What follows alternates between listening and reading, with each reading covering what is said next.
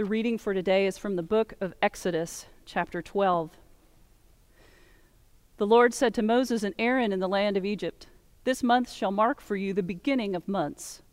It shall be the first month of the year for you. Tell the whole congregation of Israel that on the 10th of this month they are to take a lamb for each family, a lamb for each household. If a household is too small for a whole lamb, it shall join its closest neighbor in attaining one. The lamb shall be divided in proportion to the number of people who eat of it. Your lamb shall be without blemish, a year-old male. You may take it from the sheep or the goats. You shall keep it until the 14th day of this month. Then the whole assembled congregation of Israel shall slaughter it at twilight. They shall take some of the blood and put it on the 2 doorposts and the lintel of the houses in which they eat it. They shall eat the lamb that same night. They shall eat it roasted over the fire with unleavened bread and bitter herbs. Do not eat any of it raw or boiled in water, but roasted over the fire with its head, legs, and inner organs. You shall let none of it remain until the morning. Anything that remains until the morning you shall burn. This is how you shall eat it: your loins girded, your sandals on your feet, and your staff in your hand, and you shall eat it hurriedly. It is the Passover of the Lord. For I will pass through the land of Egypt that night, and I will strike down every firstborn in the land of Egypt, both human beings and animals. On all the gods of Egypt I will execute judgments. I am the Lord. The blood shall be a sign for you on the houses where you live. When I see the blood, I will pass over you, and no plague shall destroy you when I strike the land of Egypt. This day shall be a day of remembrance for you.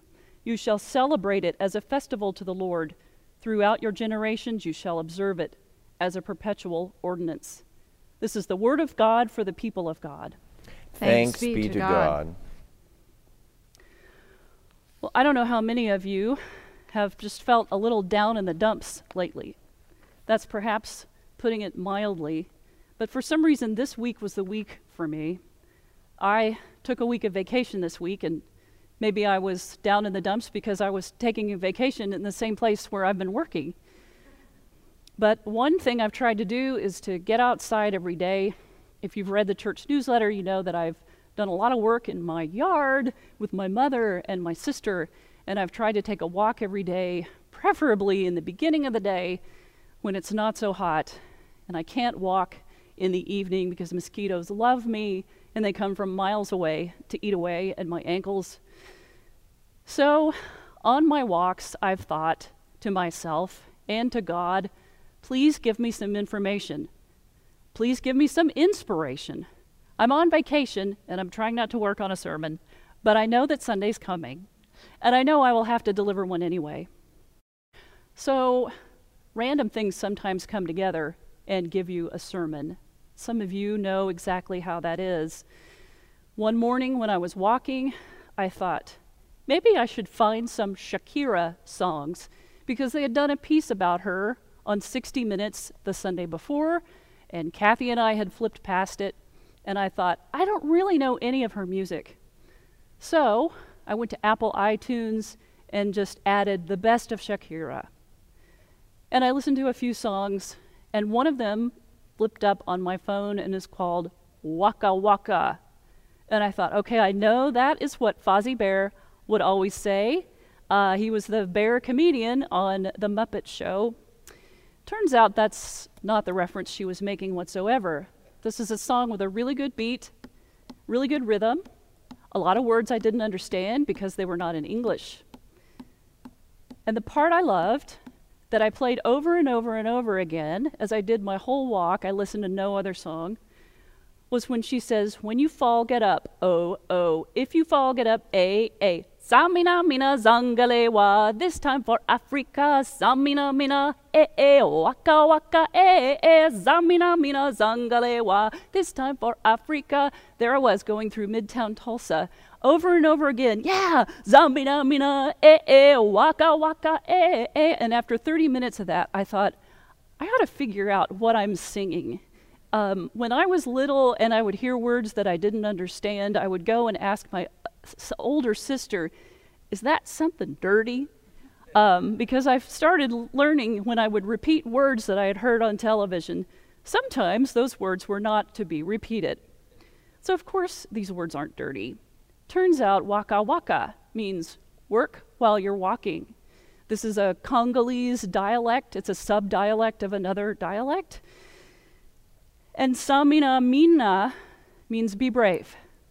Be brave. Work while you're walking. Be brave. Be brave. What a wonderful thing to get into your brain over and over again in a time of pandemic when everything seems to be falling apart. Be brave, be brave, be brave, be brave, be brave. You probably know more about Shakira than I do. When I got here, I realized that at least 2 people in this room know more about her than I did, and they were telling me about some of her other songs. Well, you may remember that this Waka Waka song was the theme song of the 2010 FIFA World Cup series. And maybe you watched that. Stop the presses. I watched part of it. I almost never watch sporting events, but I found myself in South America at the time, like you do. In 2010, it was about this time of year, and we were watching it on the last day of our Bolivian mission trip in the pool restaurant area. And I know I heard this song. I know it got into my subconscious because it seems like we swam and sat and drank sodas with ice cubes in them, which made most of us sick, which is a really bad idea. Don't do that in a foreign country. Don't eat the ice. Anyway, so I felt like I was a part of this in a small way. I kind of remember that time in history. Why do we need to work while we're walking? Well, we need to put one foot in front of the other at this time. When we've lost all hope, when we've run out of gas, when we can't keep talking ourselves into a good mood, we've got to find something that's encouraging for ourselves. In Exodus, we see these people, the Hebrews, who were called to stop what they were doing one time a year for the rest of their lives and remember that God had rescued them from slavery. And as the centuries have moved forward, Jewish people do this every year at the Passover. They celebrate and remember what God has done in their lives in the last trip around the sun. Because God led the Hebrews out of slavery, they were supposed to remember always to live in right relationship with each other and with God, to care for the widows and orphans, and to follow God's commandments. Now, the Exodus story is one you probably know well. You've seen many movies about it. Maybe you were in a play about it like I was as a child. It's a great story. It's a story of good overcoming evil, of the underdog rising up and defeating the evil powers.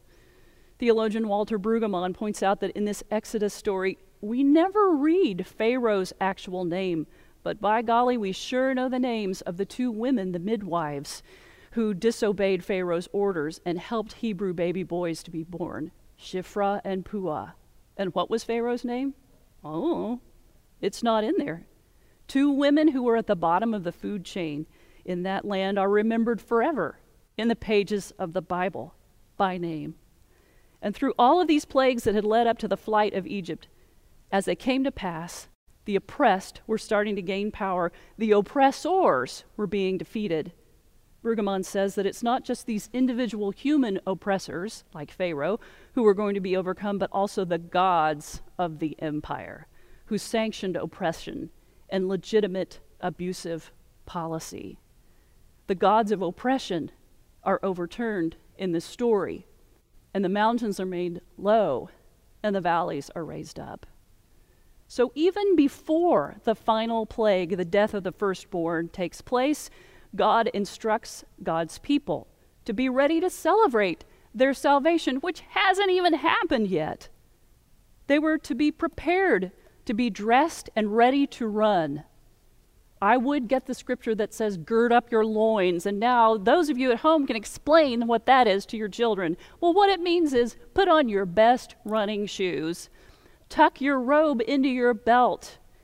Eat the way your mother told you must never eat. In a hurry, dressed, ready to run from this oppression with your walking staff in your hand. The memory of the Exodus was meant always to invoke the feeling that leaving Egypt was a dangerous frightening experience. And remember, God says, I am Yahweh who brought you out of Egypt. Okay, why, you ask, would God ask all of these people to put blood on their doorposts so that God could recognize which houses needed to be passed over? Wouldn't God know that? The all-knowing God, wouldn't God know exactly what addresses to pass over? Maybe it was not so much for God or the angel of death, but for the neighbors all around us who were in fear of what was about to happen. And as twilight fell and they started working on that lamb, they could look across to the other houses across the gravel road and see those who were also trusting in God's promises, those who participated in and continue to participate in the Passover rituals were wilderness wanderers dreaming of a better land. Are we not in the same position as they are right now? After the Passover, after the final plague, the chosen people chose to take this journey. They chose this wilderness of vulnerability, of mystery, and of anxiety. They chose anxiety as their way to salvation. Who here has anxiety? An article in Medium magazine that my good friend in Colorado recently passed to me really spoke to me. I read all the comments at the end of it, and I usually don't like to read the comments on the internet after an interview or an article because you hear the good and the bad and people just start yang at each other. But most of the comments said this was helpful to me, this spoke to where I was. Dr. Pauline Boss describes the losses we're experiencing during this pandemic as ambiguous losses. And most of us can relate to those ambiguous losses. Of course, we don't want to diminish the fact that there are tangible losses going on right now, too. You may have lost someone you love. You may have lost your job. You may have lost your place to live. You may have lost your marriage. Interestingly enough, my friend in Colorado is an attorney, and she told me her partner in the firm, who deals with family law, has never been busier, sadly, helping people with divorces. So those are traumatic and disastrous, obvious losses. But these ambiguous losses are things that people are not going to send you a card about. You're not going to get a bereavement gift for these things. Things like your ability to socialize, those community structures that keep your life rocking along, like school, or going to the gym, or the aftercare where you take your kids, or the coffee shop where you love to go and take your laptop and work. Or maybe being with your church family. Maybe you didn't get to have an in-person graduation this year. Maybe you didn't get married this year. Or maybe you did, but it was a very small ceremony that none of your friends and family could come to. Or maybe when that person died, you didn't get to have a funeral. So many of these rituals that we've missed would have been so healing for us. And if you're like me, you're losing track of time, especially when the weather report says that by Wednesday we're supposed to be down in the 30s at night. What month is this anyway? And how long have we been doing this? It seems like it's hard to remember what month it is and what day it is because so many of the mile markers have been impossible to celebrate. So what can you do? Well, what you can do is what you can do. If you can't control the pandemic or the unrest in the nation, control the things that you have power over. Think of activities that would bring you pleasure during normal times. Why do you think my family and I have done so much work in the yard and so many little home repairs? We can control a squeaky hinge. We can't control bamboo, but we're making a stab at it. We can control the grass that is growing. We can mow it. We can clean up things. We can rearrange the patio furniture. Maybe you like to do art. Pull out one of those canvases that you have stacked up and put something on it. Maybe doodle while you're watching the news. It'll take your mind off of it. Maybe it's time to go in the garage and build something with the wood that you have left over from that time. Or how about helping someone else? How about groceries for your neighbor, whether they ask for it or not? How about volunteering over at Vernon AME Church, where we're building a relationship? How about making 150 peanut butter and jelly sandwiches for the Day Center for the Homeless? Reverend Sarah Pugh Montgomery has come up with all kinds of mission activities that you can do as an individual or as a family, easy things. Maybe you could look into one of those. It's something we're called to do anyway. It's a part of our commitment to our faith. God brought us out of Egypt, and we are called to remember our salvation. Now, we are Christians, and we remember that Christ is someone who grew up in the Jewish tradition. Jesus echoes this Exodus history when he says, "The Spirit of the Lord is upon me because he has anointed me. He has sent me to announce good news to the poor, to proclaim freedom to the captives, sight to the blind, to let the broken victims go free, and to announce a year of favor from the Lord." That's in Luke. We can do this. We can get through this. Remember, the Hebrews wandered in the wilderness for 40 years. How long have we been at this pandemic? 6 months. And the Babylonian exile was a little over 75 years.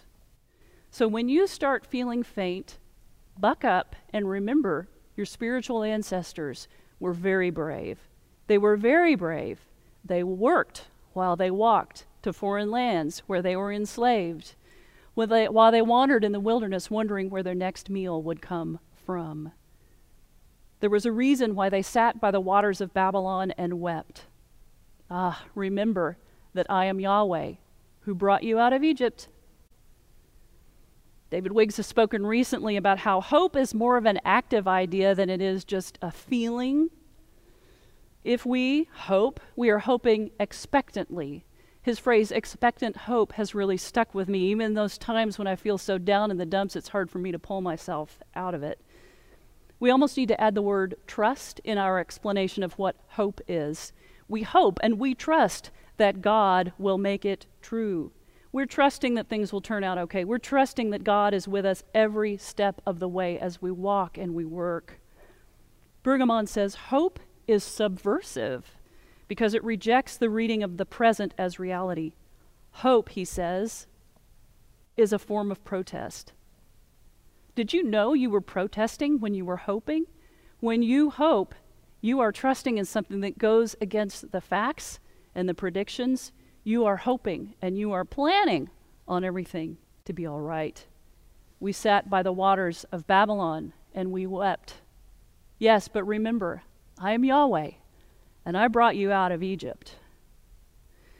You may have seen this on CBS this morning, just a couple of mornings ago, but Anthony Mason interviewed a series of artists who have become very busy during the pandemic, reacting to not only the inconveniences and the death caused by the pandemic, but also the racial unrest that is all over our country. Nicholas Smith is a 35-year-old man who worked for 12 years for the Disney Company, designing theme parks, which I can only imagine was a very lucrative job. Smith had gone to college to become an architect, and he was making good money working for Mickey Mouse and his friends. But every night and on the weekends, he would come home, and his way to relax was to draw or paint, which he had always loved to do, and always done on the side, but he's always thought, I can't make a living at this. My call is to be an architect, and that's where my bread and butter is. But after the shooting of Trayvon Martin, he was so angry. He took to his art, and his art became a form of therapy for him. And he was producing art that revolved around Trayvon and other shootings that had happened. He did a piece that went viral on Instagram, and talk about comments in the feed below it. It was a painting of Dr. Martin Luther King Jr. in a hoodie sweatshirt. Some people loved the painting.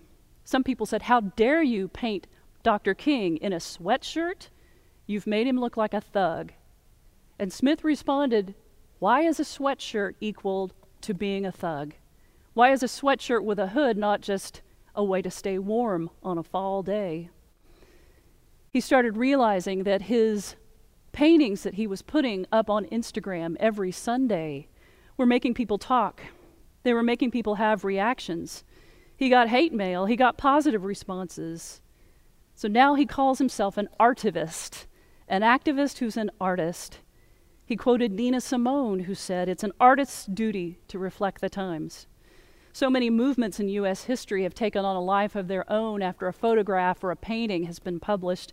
Think of that one photograph of the shooting at Kent State, or the woman in the Depression surrounded by her 3 kids looking miserable and hopeless, the photo by Dorothea Lange. Converse Athletic Gear Company picked up Smith's paintings and shifted their fall sports apparel line and wanted to amplify Smith's paintings and his cause. So they decided to give all of their billboards throughout the fall in LA over to Smith's paintings. So they've been seen on freeway after freeway, bringing to mind the realities of this civil rights struggle. We sat by the waters of Babylon and we wept. Remember that I am Yahweh who brought you out of Egypt. Hank Herman was an investment counselor and a faithful Catholic who couldn't stand just sitting at home after he retired, and he started investigating what makes companies tick. He studied the supply chains of the big pharmaceutical giants and how they assisted the vulnerable with ways of getting medicine so they don't have to go without medicine or go without groceries in order to get their medicine. Living in Dallas, he pulled a few strings and he called 2 non-for-profit groups who were able to work globally to donate to a small pharmacy, the St. Vincent de Paul Pharmacy in Dallas, not far from where I went to seminary at SMU. He was dedicated to getting a free pharmacy started so that people would stop rationing medicine for themselves or dying because they didn't have the money to take the medicine that they need. So now in Vickery Meadow, people can get their medications for free because of Hank Herman. Now, no narcotics are dispensed ever, but things like asthma medication and medication for diabetes, insulin, hypertension medications, and depression medications are given out. The pharmacy is on target to close this year, having given out 17,000 prescriptions to people in the Dallas area who qualify. While the reporter Diane Solis was there with the Dallas Morning News writing the article that I read about this place, a teenager with type 1 diabetes got her much-needed insulin, which would have been so expensive she couldn't have afforded it. Her Brazilian immigrant family asked the pharmacy staff to come out from behind the desk and stand on the carpet, socially distanced, but in a circle, so that they could pray a prayer of thanks in Portuguese to God for this life-saving medication. Remember that I am Yahweh, and I delivered you out of Egypt. Listen to your God. This is our motto. Your time to shine. Don't wait in line. You've almost stepped over. Today is your day. I feel it. You've paved the way. Believe it. If you get down, get up, When you fall down, get up, Samina mina zangalewa. This time for Africa. Samina mina, Samina mina, hey. Samina mina waka waka. Anawa,